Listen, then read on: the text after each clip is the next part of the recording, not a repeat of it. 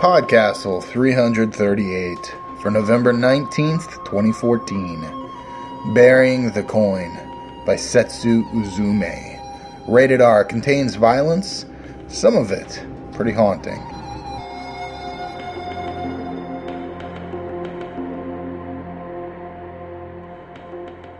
Hello and welcome to PodCastle, where we bring you the best in fantasy fiction week after week. I'm Dave Thompson, your host and co-editor, riding atop the Zeppelin today. We have a very special treat for you this week. Not only is it one of our rare PodCastle originals, that is, a story that's never been published before, but it's also a steampunk story, where the brass is a little more tarnished and doesn't have that gleam that we've come to expect from the genre.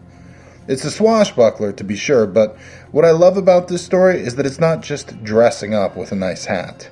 Steampunk, at least steampunk stories, I realize there's a whole movement behind steampunk, can often be pretty and polished, and despite their name, kind of pro-establishment. Not so punk, if you understand what I mean. This story does a little bit to try to put the punk back into steampunk. Show that the brass isn't always so polished, the leather a bit frayed, and people and their morality, well, they aren't always black and white. PodCastle is very proud to present Burying the Coin by Setsu Uzume.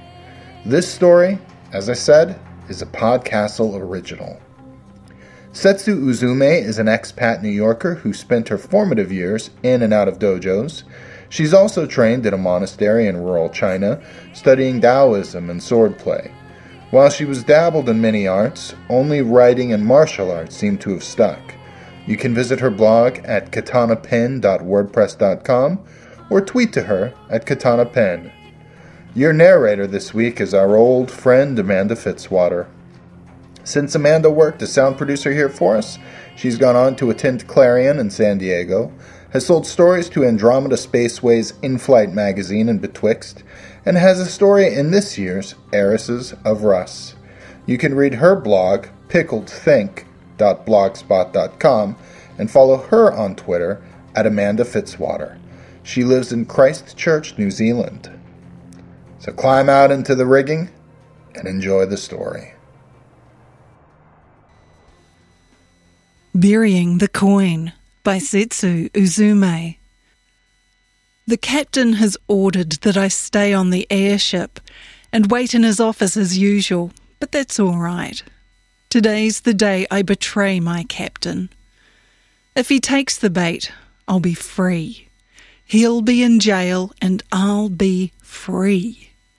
I'll lay everything out like an afterthought and pretend I haven't been lying for the last year. Captain Urcon Grell strides into the small office, slides out of his coat and tosses it at me. I hang it up, careful to smooth out the soft fabric before I move on to other tasks. He settles into his chair and regards the news pamphlet I put on his desk. The headline celebrates a hegemony victory over a new colony, and halfway down there's a photograph of the 3 owners of Montglass Inc. In bold letters it reads, First Family of the Skies. My palms are sweating. I open the drapes near the sideboard and see the port shrinking as we ascend. The rest of the landscape is green and mountainous, cut off from the world. I squeeze the curtains to dry my hands and hope he doesn't notice.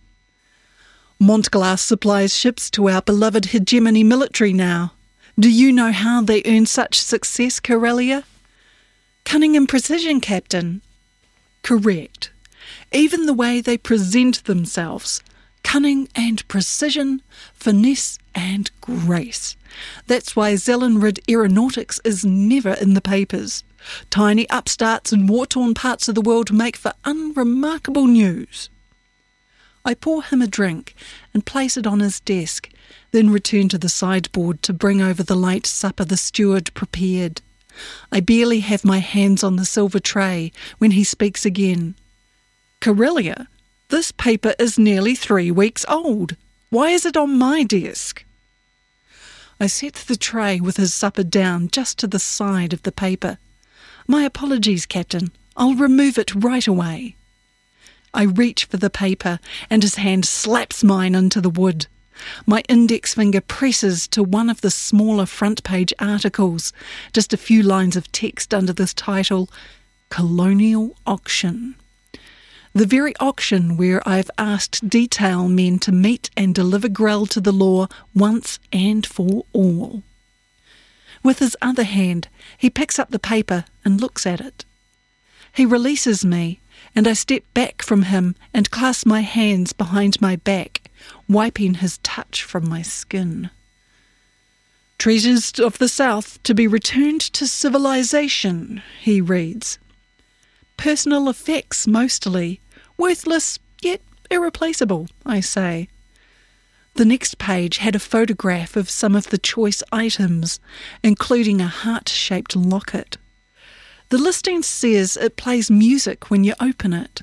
He glosses over the article that caught his eye weeks ago, reporting one of our more profitable raids as rebel activity. Grell had always preferred smuggling over politics, but the price on his head rose regardless. I watch him consider the bait. I seem to recall a painting in miniature on the desk of Zellenrid's top engineer. A young lady was wearing this piece. Sentiment weighs more than gold, correct? If you went in the night before as a prospective buyer, you could switch it out with a fake. I lower my voice just so. We must show them the lengths to which we will go for them, personally. Perhaps a gift of his daughter's necklace might demonstrate our sincerity. You've said before, good allies show good faith. That's hard to come by when you act outside of hegemony control. Indeed. Grell carefully places the paper back on the table and then presses it with his fingertips. And what kind of faith do you show with this elaborate farce? The tiny office seems to close in on us, and the cloying sandalwood smell chokes me. The longer I'm silent, the more his black eyes bore into me. He's thinking of locking me in the crate again. I can't let that happen. I hold perfectly still. Did you prepare an explanation for why you waited this long to tell me about the auction?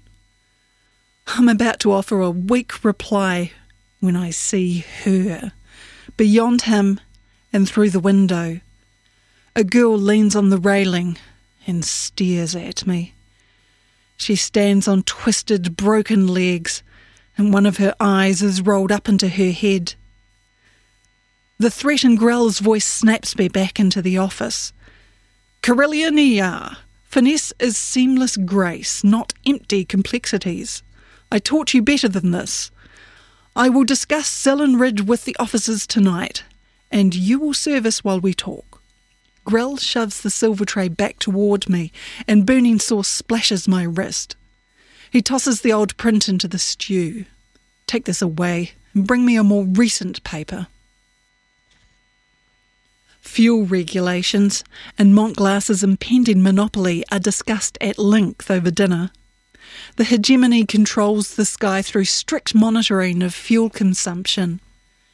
Getting a contract with Zellenrid would mean freedom from the hegemony's regulations.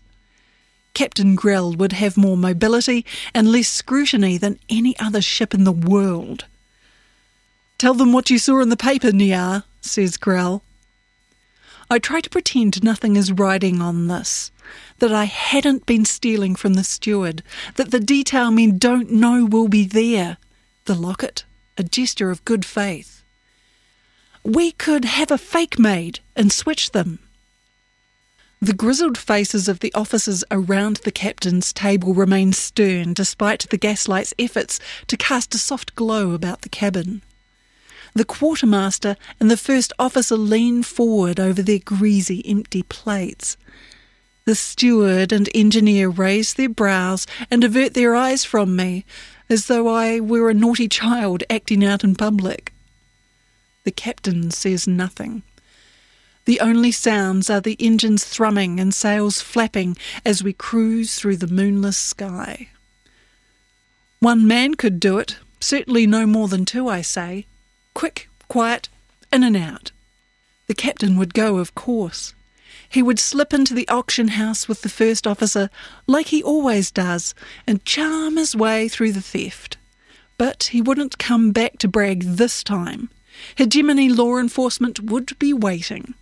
They'd be waiting for me too, as soon as I snuck off the ship and escaped with them to collect my reward. My own ship. Freedom at last. I expect Captain Grell to shush me and take credit for the idea. But he doesn't this time. He taps 2 well-manicured fingernails on the linen tablecloth and glances up at the first officer. Corellia will accompany me. You and the rest of the men stay aboard the ship. We'll stop at Tavriti Station and have the fake made tomorrow, and then off to auction. Me, sir? I say. Your idea, your mission. Let's see how well you manage it, Grell says. My stomach turns to ice. He'll know for sure now. In the year, second watch is the best time to slip down to the underside of the ship. We bank starboard to avoid a swath of clouds. One outstretched wisp slips across the deck, and quick as a whisper, I follow it overboard. The ropes scrape at my fingers, but the thought of being cut up by them is laughable now. Every time I had done something wrong, Grell had me run up into the rigging and tie off the lines. My hands were mincemeat for the first year or so, and I would wake up in tears from the soreness in arms and shoulders. Beatings were too crude for Grell. A sharp tongue and starvation were more to his taste. Besides, it would take me too long to heal. I learned to fly for my dinner. He made me fear failing more than falling. I improved, I'll grant him that, but I stopped believing him when he said he would take me on a mission. I crawl across the hull to the aft, tugging on the ropes as I go.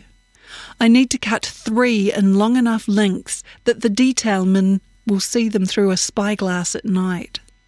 That doesn't leave much room for error, especially if I want to climb back up. If Grell taught me anything, it was finesse. The range, the track, the bridge, the rigging.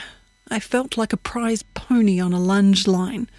No mistakes, Corellia. 3 millimetres off target, Corellia. Aim for the face, Corellia. Climb faster, Corellia. He chanted trite phrases, pretending they were idioms from his Quechua ancestors. Listening gives you an advantage. Talking throws it to others. Gold is born from the earth and returns there in dead hands. Oh, he loved that one. Gold is born, gold returns. He would never say, you can't take it with you, like everyone else did. He talked about gold all the time, but he thought it was bad luck to hoard it. A coin in the hand is a knife in the back. Envy and murder are old friends, Corellia. Never hold a coin in your hand for too long. I believed that he could do anything, and he tried to make me forget that I could too. I feel along a length of rope, shift my body just to the right of it, and saw at it until the fibres fray and it drops. The netting jerks to one side. I tug at it a bit before moving further aft to make sure I have a secure route. I slice the second rope and it drops easily without much tug. I don't find a good place to cut the third until I'm almost all the way aft. I hook my knees in the rope and let go. I dangle for a moment, then swing up and grab the rope net.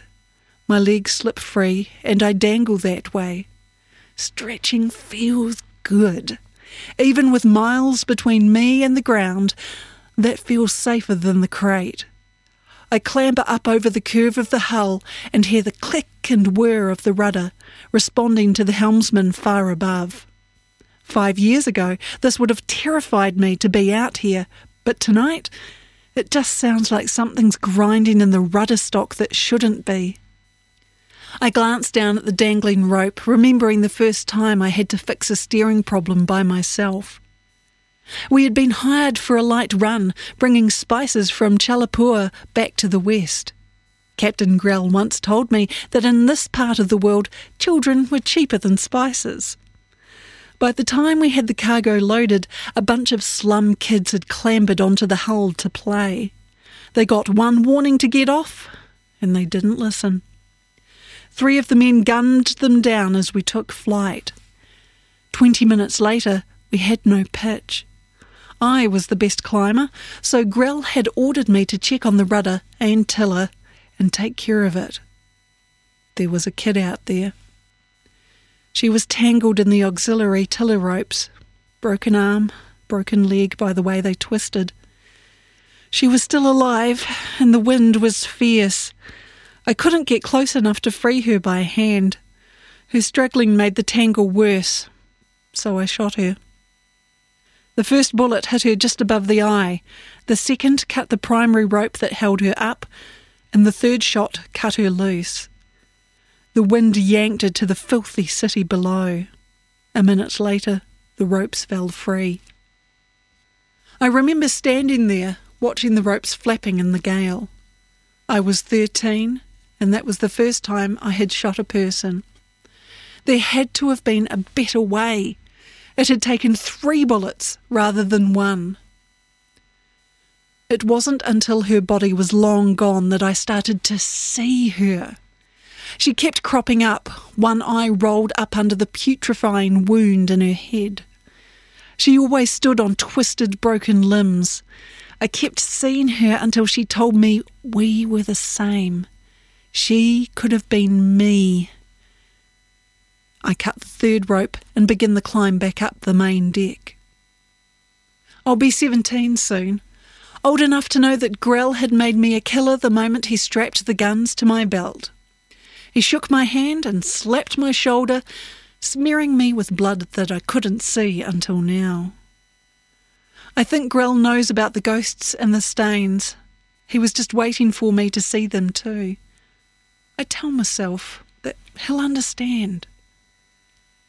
Grell and I sleep while the crew flies us to the southern coastal region of the Western Territories, a pastoral treasure far from the sprawling cities at the heart of hegemony lands. We arrive when the morning is still dark. The ship drops into a wheat field where the indentured farmer who lives up the way has been paid for his silence. Grell and I slip into bright formal silk waistcoats. I've worn men's clothes since he bought me, and prepare to meet the auction house's proprietor. He'll be expecting us, or Grell at least. If Grell taught me nothing else, it was to watch for mistakes. Mistakes haunt like ghosts, following you and chaining you to your failures forever. I slip my gun belt around my waist, sliding the 2 revolvers into place. I watch Grell do the same. I still remember the day he had given these to me. I was 11 and so proud of myself. I had no idea what he'd done to me, even 2 years later when I finally used them.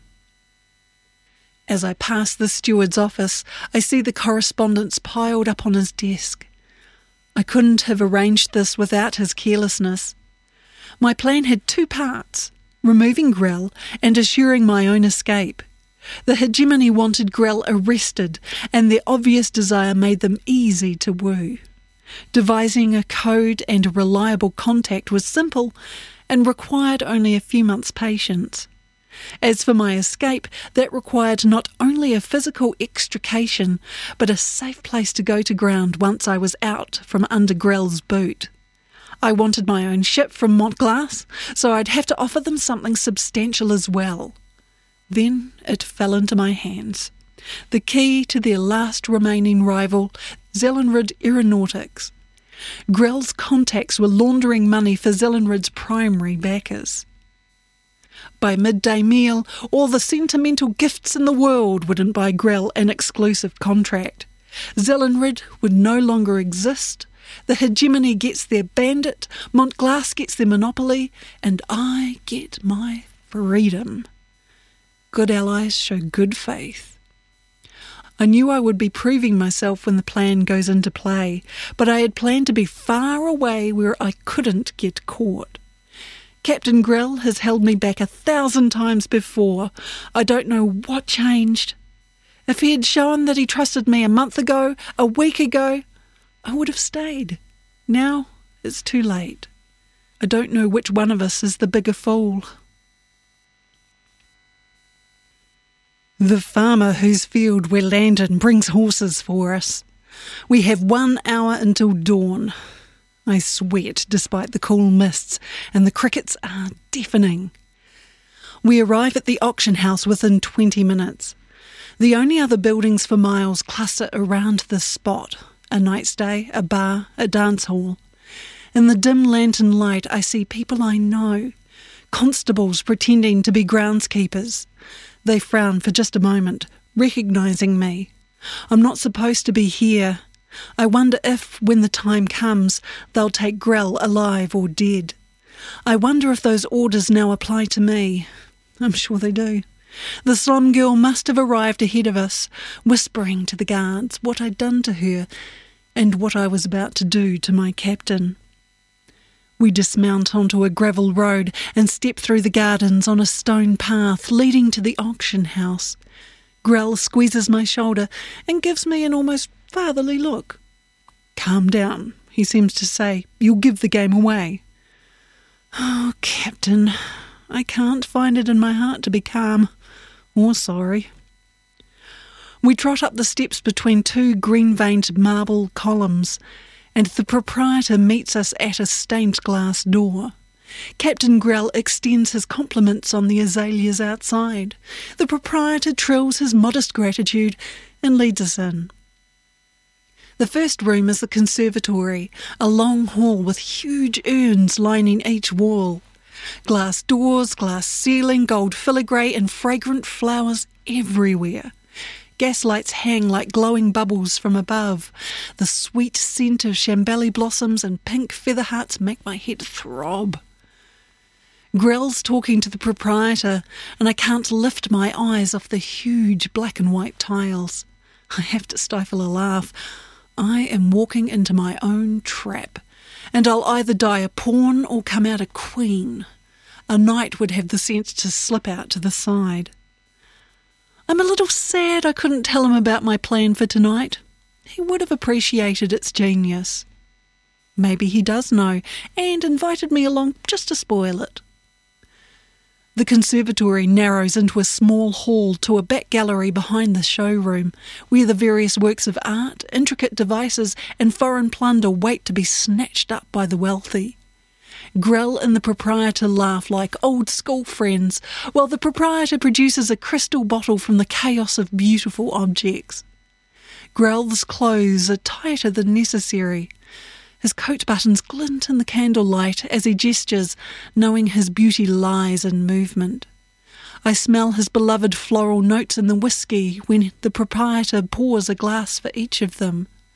The proprietor stares at Grell, and I curse myself for not knowing this detail. Grell playing on secret wants again. If I hadn't seen the captain with women, I would have doubted his preferences. He knew mine before I did. I think he refused to hire any other women as deckhands purely to frustrate me. No companion but him. No distractions from my training.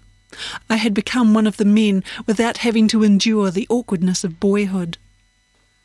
Grell and the proprietor finally put their glasses down and look at a painting of some battle. Grell has him entirely engrossed. I should play along, but I don't. I can't pay attention. What other details does he know that I don't? I look at the 2 guards in here with us. Grell has his back to them, totally relaxed. The guards look straight ahead. The captain and the proprietor laugh together, and one guard clenches his jaw. Do they know the plan? Does Grell suspect? Am I showing my hand? The thing was already in motion. I look for the locket. I see a bell jar on a pedestal in the centre of the room. There's an engine part on it. It looks absurd there, shining and unused, like a sledgehammer on the Queen's lap. My throat is dry as rope. I look at Grell's glass. A few drops gleam amber, reflecting the mahogany table. The whole room's soft plush interior suffocates me. Overstuffed velvet, fine crystal glasses, expensive spirits, and carpeting so soft I feel embarrassed each time my grimy boots sink into it. It's too much. My attention splinters on every detail instead of honing in on what's relevant, what's important. I hate the stuffy charade. Once I have my own ship, I will never have to do this again. I could warn Grell. He's been in tighter spots than this. He could get us both out, probably in time to get to Zellenrid and warn them about what was coming, to warn the official to hide her books. We could help set them up somewhere else too, with new suppliers willing to work outside the government regulations. Start over. But then Grell would want to know how I knew about all this. The prospect of dying in a crate rises up to swallow me. I step backward and bump my rear against the edge of a long, dusty table. I've drawn attention to myself. Grell sees and compensates. They move on to examine a portrait. Grell urges the proprietor to give his thoughts on the piece, quizzing him. I turn away from them and walk slowly around each of the 3 long tables at the other side of the room, playing my part. Where is that confounded locket? I cross the room and see it on a table, tagged and laid out with a dozen other pieces. It's gold. The fake we made is polished brass. A trained ape would know the difference. I should leave now, before it's too late. Make something up. Run! Corellia! Grell snaps at me. I look up. Grell holds his gun to the proprietor's shiny pate. The guard's pistols clatter to the floor. I look at Grell, startled that we've arrived at this stage already. He knows something is wrong. "Have you wandered off in the thick of it, girl?" he says. "Let's do what we came here to do, shall we?" The switch. My own plan gone awry. I had emphasised that the transition should be as seamless as possible, and I'm not sure which one of us even has the fake. I wander over and pluck the locket from the table. I fish around in my pocket for the brass copy and find it. "A bit late to bother with that," mutters Grell.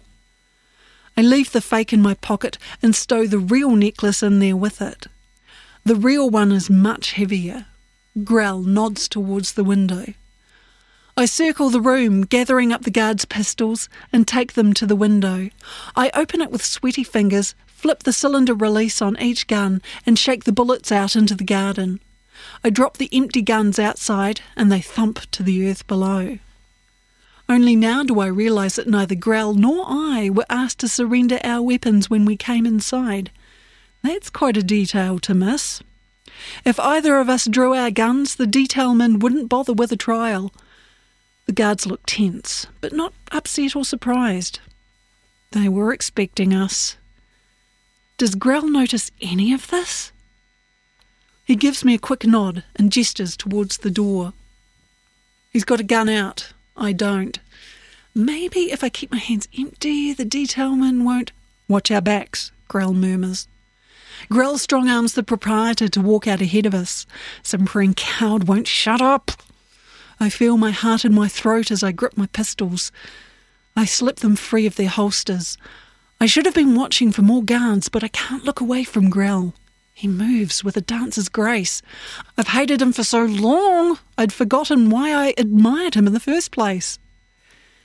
He has his back to me. I could present the detailman with a corpse, but I don't want him dead. Grell keeps his composure. His voice never rises above conversational tones with the terrified proprietor. He walks him back across the conservatory. Every flower disturbed by a breath of air sets me on edge. My arms and shoulders ache with stress. They nearly creak as I sweep the guns back and forth. I almost fire twice, forgetting myself. The lanterns are bright inside and the moths drum against the glass. We are completely exposed. We're almost back across the black and white tiles, and I still don't know whose side I'm on. The rules change if you cross the board, don't they? How much time did I have left to decide? It's still too dark to see beyond the glass. The doors stand just ahead of us. The proprietor struggles, blubbering about paying us off for his life, never mind the locket. There now, my good fellow, we're almost out of this. Once we're clear of the compound's defences, I'll be happy to place your fate back in your hands at no cost. It is pitch black beyond the few colourless panes of glass in the garden doors. "Corellia, dear," said Grell, "the lanterns outside have gone out. He smells a rat. He's going to spin and shoot me. If there were nothing to fear and we walked back to the ship, if we got out of here, I'd lose any credibility I built with my contacts beyond the ship. Zellenrid would have been destroyed for nothing. I'd have to start all over. The doors, love, if you please." His voice is still level. If the hegemony forces want to imprison me along with Grell, what charge could they lay at my feet? Accessory to theft? That was the only thing they could prove. I had never gone out with the men on missions, legitimate or otherwise. They kept me behind to watch the ship with the coward engineer. Then another traitorous thought. Maybe Grell had been holding me back to keep my hands clean, to protect me. If we go to prison together, would he feel the same way? I hook my little finger over the curved door handle. My palms ache as I squeeze my pistols. I force my hands to relax. I look up, and there she is, through the glass. One eye rolled up at a strange angle, while the other looks right at me. The slum girl stands on broken legs and stares at me. I tell myself I cannot be accused of murder. No one knows that I shot her, not even Grell. My incompetence with that kill was an embarrassment. That's why she's here. Something is going to go wrong, and she wants to be here to see it. The door latch clicks open, but I can't move. It's silent beyond. She scared the crickets away. "Go on, darling. I'm sure this gentleman is eager to resume his morning," says Grell behind me.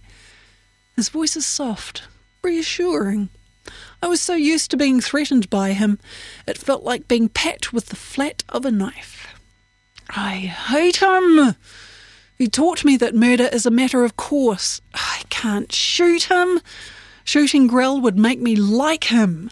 Selling him would make me rich. I have to earn this victory. I have to outdo him so spectacularly that he'll be out of my life forever. I have to call down an entire government on his head." Our heads.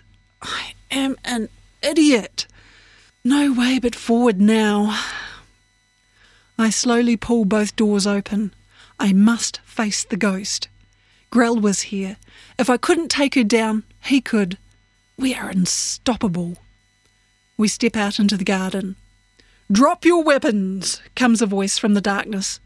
"I must decline," Grell replies. I don't raise my pistols. Could be the local patrol, could be groundsmen. Maybe the hegemony hadn't sent the detailman.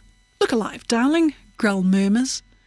"Urcon Grell, you are under arrest for embezzlement, grand larceny, murder, sedition, and..." A boot scuffs the gravel between the garden and the road. "Trespassing." I can tell Grell has tightened his grip on the proprietor by the little yelp the man makes. Pitch blackness drapes the garden. Our eyes haven't adjusted yet. My chest feels so tight, I think I shall never draw breath again. Then a manic thrill creeps in underneath it. The rustling breeze chills my face, heavy with floral perfume. A second later, the sweet, earthy smell of horses surrounds us. In the next moment, I will either be very wealthy or quite dead. Grell speaks again. "I will remove this gentleman from the mortal coil unless you..." Torches flare. First 2, then 8, then more. But the 2 had been enough. There were at least 40 detailmen arrayed around the garden, bristling with rifles.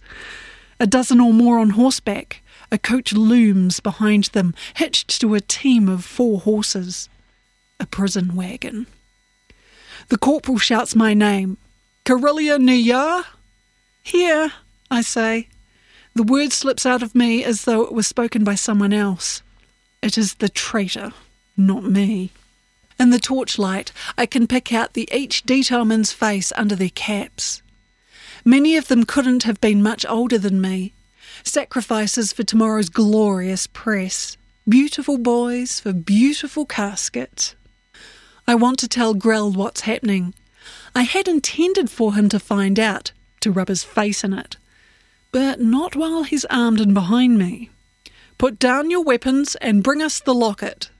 Do it, I lower my arms just a moment before Grell tells me to. He cuts himself off. I have given myself away. I obeyed the corporal before waiting for Grell's command, and they knew exactly what we had taken. He knows. Worse, he was willing to give up the prize to keep us safe. I didn't expect that. That was the moment the slum girl disappeared. Grell's silk sleeve whispers as he shifts his aim to my back. I dive to the right, 2 shots fire. My arm rips open. I hit the grass. Detailmen stampede past me and gunfire explodes above me. The proprietor screams. My face is wet. "Hold!" shouts the corporal. "We take him alive!" Grell barks profanity at the detailman, and I glance back over my shoulder. I blink my own blood from my eyelashes. Grell's shirt is bloody. Someone had shot him in the shoulder and the leg. Faceless officers haul him to his feet. The proprietor sobs. The searing pain in my left arm seems distant. I risk a look. I can't tell if the bullet has struck bone or gone all the way through. There might be a chunk missing. I don't know. I can't bring myself to investigate the mess of flesh and silk. Heavy padlocks clink shut on an iron bar to hobble Grell. His chains rattle. They toss him into the prison cart. I try to feel remorse. I can't feel anything. Maybe they've forgotten I'm still here. Leather dusters whirl about me like bats' wings, and detailmen lift me to my feet. I feel fingers dig into the gash in my arm, and I squeal. One detailman recoils, and the throbbing softens. He looks at his hand, makes a face, and then bends to wipe it in the grass. "Gentle with her, Adams. We have our quarry," said the corporal. "Bring her here." The bats shove me towards the corporal. He sits high on his horse, my nose level with his calf. "Miss Nayar, you missed your rendezvous. We were worried." His horse pulls at the bit, and the corporal tugs the rein to still the animal. "I am Corporal Lyle Manfred. I have been instructed to take you with us as a precaution. Doubtless your former crew will be looking for you." The corporal beckons a bat, who turns me so my left side is under the torchlight. He peels the fabric away from my shoulder and determines that the wound can wait. Someone barks orders to see the proprietor home and close up the auction house until further notice. They lift me, and I ride with the corporal back to town. For reasons I cannot fathom, we ride next to the prison cart. Grell is silent within. The barred window is too small for me to see him. We reach town, and the rising sun is behind us. My shoulder is a lash of raw, screaming, bleeding flesh that feels 4 times its size. I spend all my energy trying not to scream until I hear a whistle from within the cart. Grell stares up at me, fingers curling around the bars. One of his hands disappears and comes back with a gold coin. "Gold starts in the earth, Corellia," he says, and he lets go. I watch a wheel grind the coin into the mud. I look back at Grell, and he smiles at me, dashing, even behind bars. "Nothing like a dear friend to send you to your grave." I'd seen enough of his chicanery to know that smile was real. He meant to kill me. That was the last time I saw him. The hegemony kept all their promises. I have my own ship, and Grell will be doing hard time in a vanadium mine until his tongue turns green and falls out of his head. A few weeks after I got rid of the brass locket, the real one showed up in a parcel from Corporal Manfred, accompanied by a formal letter of gratitude. I split it apart and had the hollow pieces riveted to my belt. Empty hearts play no music. He would have liked that. Every time I catch floral notes in whiskey, I have to remind myself they'll never let him out. I hope he's dead. I wonder if that coin is still buried in the road.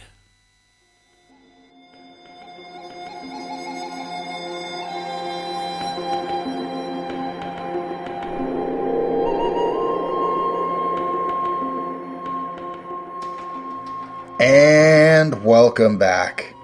Like I said, I love the shades of gray that our characters were sketched out in this one. Grell is a bastard, an utter bastard, an emotionally and physically abusive man. And yet, he's about to sacrifice himself to save Carlina. She is the victim of Grell's abuse, but I love that she has agency in this story and betrays him.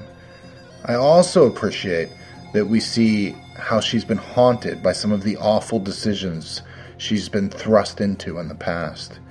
And I have to kind of wonder if we'll continue to see her haunted, perhaps by other ghosts in the future.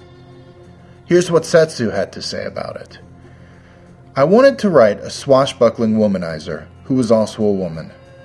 When I stopped to think about why someone would be so carefree, the immediate answer was because she never wanted to feel anything ever again. These are the events that led to that story.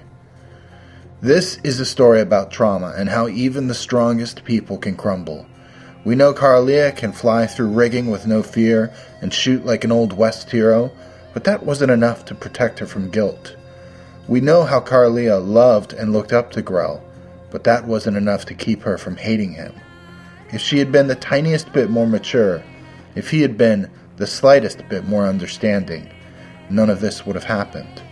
But worlds turn on a dime, or a coin if you will. These are mistakes they'll both have to live with. She won, but she'll never really be free. Thanks for all that, Setsu. Okay, let's go out into a different kind of rigging. The administrative kind. Authors, PodCastle is now closed to general submissions. We will be opening again for submissions in the new year. However, as I mentioned last week, we do have a special submission window for Artemis Rising that's open right now. That is in February. That's when the event will be. We, Escape Pod and Pseudopod, are going to be devoting a whole month to shining the spotlight on women in genre literature. And at PodCastle, we're going to be devoting the entire month to original fantasy fiction. So, if you identify as a female author, and that sounds like something you'd be interested in, do check out our submission guidelines at PodCastle.org. While you're there, regardless of whether or not you're going to be subbing a story to us in the future, might I suggest you consider donating. The thing with original fiction is, it's a lot more costly for us to produce. We'd like to start paying professional rates for our stories. We want to make sure we take care of our authors and pay them what our industry considers professional, which is honestly pretty minimal, but it's better than the standard rate that we're paying for a regular reprints. For originals, we'd like to give something a bit extra. So, please help us out. Consider donating. Don't bury your coins. Pass them along to us. Thanks. Feedback this week is from Patricia Russo's The Old Woman with No Teeth, a charming, semi-modern fantasy about an old witch who wants children and adopts the most unlikeliest of all. This was voiced by our Sons of Buttery Thunder themselves, Wilson Fowley and M.K. Hobson, and I think it's safe to say it was a success. As someone who has listened to it with my children, yes, I think I'm qualified to make that assessment. Trish M. said, I'd say this episode was adorable, except that the old woman with no teeth would probably smite me. True, probably so. And Danuli said, I had the absolute pleasure of listening to this yesterday during my lunchtime walk. I work in a very large industrial park, and I've gotten into the habit of taking long walks while listening to either podcasts or audiobooks. And this was the first time that I was actually a bit self-conscious as the cars drove by. I was literally laughing out loud, wide grin, full of teeth and all. I had to look a bit unstable. I like the memoir style for stories, and this for me was a new twist on it. The old woman with no teeth is a fantastic character. I love cranky old women who aren't quite as cranky as they appear to be. I'm going to imagine she and the scribbler having many years of companionable banter ahead of them, perhaps even together caring for the children. Then later on, Danuli threatened to pout until all the PodCastle crew got into a studio live. Sounds fun to me. And those pouts went on to either sponsor an upcoming episode or destroy it. I'm not really sure which. Danuli, are you sure you have teeth? Thanks very much for those comments. Whatever you thought of this week's story, why don't you get yourself all dressed up and get yourself tangled in the interwebs of our forum? Let us know what you thought of it. Visit us at forum.escapeartist.net. We promise not to stick you in a box or cut you down with words or smack your fingers. Unless you're a troll, of course. We don't trek with trolls. But you're cool. So, if you want to discuss fantasy, science fiction, horror, everything in between and out with other intelligent folk, come on by. We'll see you there. That's our show for this week. We do hope you enjoyed it. On behalf of everyone here at PodCastle, Associate Editors LaShawn Wannick, Graham Dunlop, Arun Jiwa, and Sarah Goldman, Sound Producer Peter Wood, and your editors, Anna Schwind and myself, Dave Thompson, thank you very much for hanging out with us and letting us share this story with you. We'll be back next week with a veritable full cast feast for Thanksgiving. Poor Peter's been slaving in the kitchen, basting that turkey, filling those pies. Maybe even a bit of Flash, too. We'll see you then. PodCastle is a production of Escape Artists Incorporated and is distributed on a Creative Commons Attribution Non-Commercial No Derivatives license. Share it, but don't change it or sell it. Our theme music is by Shiva in Exile. You can find them at magnatune.com. And if you like science fiction or horror, be sure to visit our sister podcasts, Escape Pod and Pseudopod. And if you enjoyed this episode, tell a friend, or post to your blog about it, or consider donating via the PayPal link on our site. Our closing quote this week is from Oscar Wilde, who said, "A good friend will always stab you in the front." Thank you so much for listening. We'll see you next time.